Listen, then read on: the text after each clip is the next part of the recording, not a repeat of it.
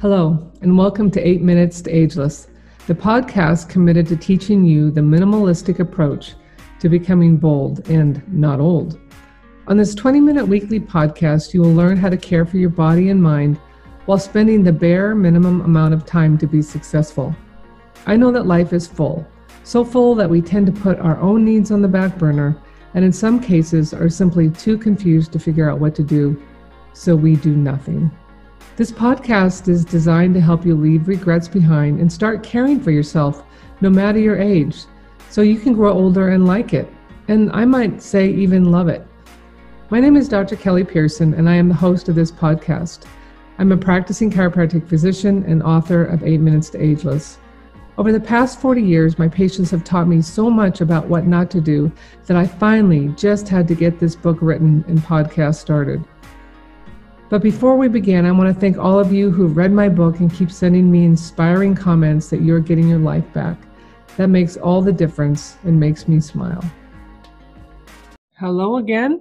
Dr. Kelly Pearson here with 8 Minutes to Ageless, and today we are going to complete the last of the upper body stretches. And then when we get to the final 6, it'll be more about the lower back. But this one is really important. And again, the 2 bounce protocol is what we're up to, where we go a little towards our soft edge and come back and then go a little bit further. So all these stretches are really comfortable, but they're designed to take you through every single cardinal range of motion of the body. You know, that brings me to a point that I haven't shared so far, but the definition of aging, there's lots of different definitions of aging, but I like to remind people that it is the cumulative loss of range of motion of any joint in your body. So the more you suffer from stiffness of the joints and you add one more joint to the mix, maybe because you've hurt yourself and yet again have not gone in for treatment or not tried to fix it yourself, just ignored it, you've lost that range of motion. And that is just one more reason why it's clear when people see you that you're old, that you're older, that your stiffness is your dead giveaway about the fact that your body is not doing as well as it should. And again, remember that our brain is always recording feedback from all of our joints. And if you don't have feedback from your joint because it's stiff, instead of your brain getting 100% of the data it needs to know where it is in time and space and what it should do next with itself, it's operating on less material, on a smaller amount of data. And so it's not going to be making the best decisions. You might lose your ability to be as agile. You might lose your ability to know where you are in time and space. You might lose your balance a little easier. You might not remember things as readily. All of these reasons that we want to keep our body moving is not just so we look good, although that's not a bad reason in and of itself, but it's so we function better and we're smarter as a result. So today we're going to talk about a movement where your arms are going to be reaching up over your head, but not to stretch the sidewall as we did on the third stretch, but really to get your arms up in flexion and extension. And when I say flexion, I mean when you bring your arm up in front of your body, and while you do that, the other arm is going back, and then you switch, and the other arm goes up and behind your body as the other arm also goes behind your body. So essentially, you're trying to get both arms to go behind your body at the same time. The difference is one is over your ear and the other is down by your side. But before I get into that, I want to explain that this is really a profound ability to move your body. This is not just about moving your shoulders back.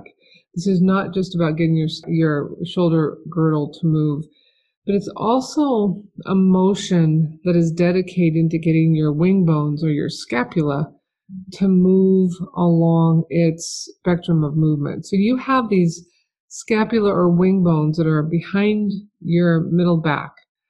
And it's kind of like where if you had wings, they would stick out. But obviously we never had wings, but nonetheless, that's where they would be. And these bones are really floating bones. They float up over the rib cage.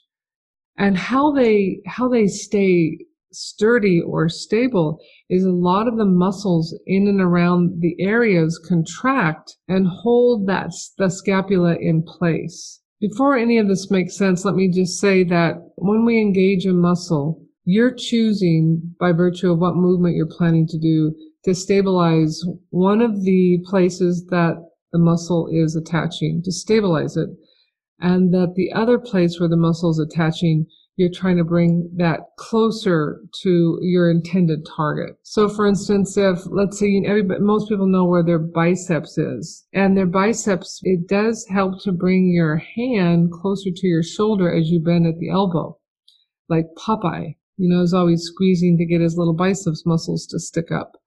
That's one of the things your biceps can do. And so that is one side of the muscle saying, I'm one part of the body holding tight, and the other part of the body approximating it, getting closer, so that the muscle can act. Now the scapula, even though they're free-floating bones, if you have the ability for that scapula to be stabilized, because the muscles in the middle of the back, and I'll name some of them, the serratus posterior, serratus anterior, the rhomboid, the lower trap.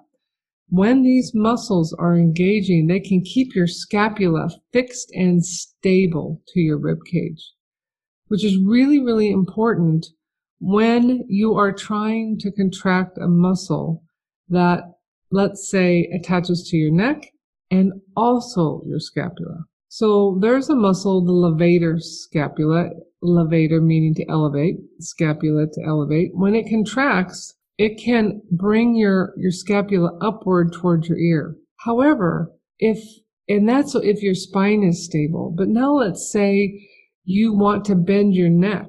If you can stabilize the scapula by engaging the muscles around that area, as I mentioned, some of them, the trapezius and the rhomboid and the serratus and the lat, if you can stabilize those muscles so the scapula stays firmly affixed to the rib cage, then when it contracts and pulls on the neck will bend to the left. Fabulous. So it's very important that the scapula can actually be part of your repertoire of movement. And when you're bringing one arm up over your head and moving it back of your body, the other arm is down to your side and moving it back. As you're doing that with that 2-balance protocol, first you find your soft edge and then you go a little bit farther and then switch and the other arm goes up over your head, being as close to your ear as possible as it's moving back. If you think about the wing bones moving downward towards your back pocket, as if you can get it to your back pocket, which of course you cannot. But you're trying to get those wing bones to kind of move down towards your back pocket as you're engaging those muscles that control the scapular placement. And we call those muscles collectively the scapular retractors. They retract the scapula and hold it stable in place. This particular stretch absolutely stretches kind of a combination of the areas we've talked about. It stretches the anterior chain and the posterior chain and the lateral chain and a little bit of the spiral chain.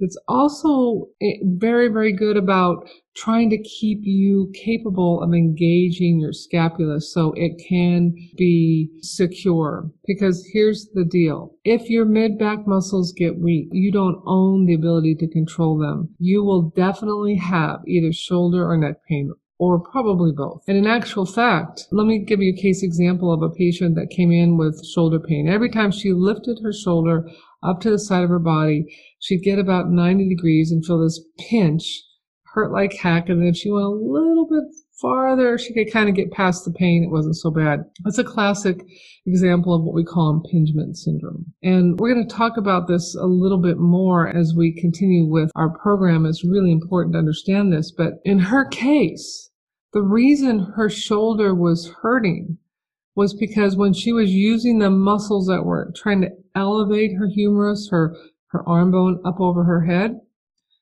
the muscles that were being asked to work were also attached to the scapula, but because the scapula wasn't fixed and stable by those other muscles and it was riding up willy-nilly, the shoulder took the hit. The muscle attaching to the shoulder and the scapula was saying, no, to the scapula, you stay there, you stay stable, so when I pull on you, the shoulder can work more efficiently. This is a really complicated but very cool range of motion that the body is capable of doing. But because she hadn't really done any movement to get her scapular retractors engaging and moving.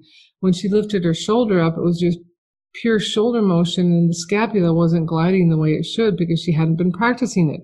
And this movement that we're teaching you here will help you practice that. So what I did was I put my hands on her scapula on the side of her shoulder pain, and I acted like what would happen if those scapular retractors were engaging. And I held that scapula down, kind of moving it gently towards her back pocket. And then I said, now try moving your shoulder. And she moved her shoulder up, and there was no pain at all. Zero pain, because the scapula was, although, it was pretending to be stable because I was its helper. But the point was, when those muscles were working and the scapula was gliding properly, the muscle that was lifting her shoulder could rely on the scapula to stay fixed. And now the humeral head glided in the right direction, that part of the arm, and boom, there was no more impingement. Having seen that, she realized, oh, I see, I need to learn how to use those muscles. I need to actually get stronger in that area. And that's really all the incentive she needed. We gave her a couple more exercises to make that area a little more intelligent, and boom, her shoulder pain was gone. And prior to that point, she was actually thinking she was going to need an orthopedic surgeon. And so the good news is she did, and she was able to move through that really, really well. So listen, if this sounds a little bit complicated, it's because it is. My point is here, though, if you're moving your arms like this, you're going to be engaging critical movement in the mid-back that will protect your shoulder and neck down the road, bottom line. And that's probably the most important thing you need to recognize. So as a reminder, please know that I'm actually going to be putting some pictures of the scapular retractors on the show notes here for you to review. But also, again, if you ever have any questions for me, you can always contact me via the website for this podcast, 8minutestoageless.org. All right. Well, I appreciate you guys very much, and I look forward to next week where we start learning how to stretch the lower extremity.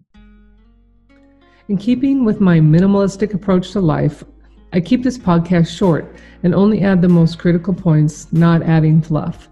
So for today, we are done, but I hope you will do a few minutes of the good stuff we talked about. If you have not picked up the book, you can get it on Amazon. The website, 8minutestoageless.org, will have the show notes and any videos that I mentioned on this podcast. I thank you for spending your precious 20 minutes with me, and as always, you can reach out and contact me via the website. Remember, one day at a time, you are getting bolder and not older. I look forward to seeing you next week.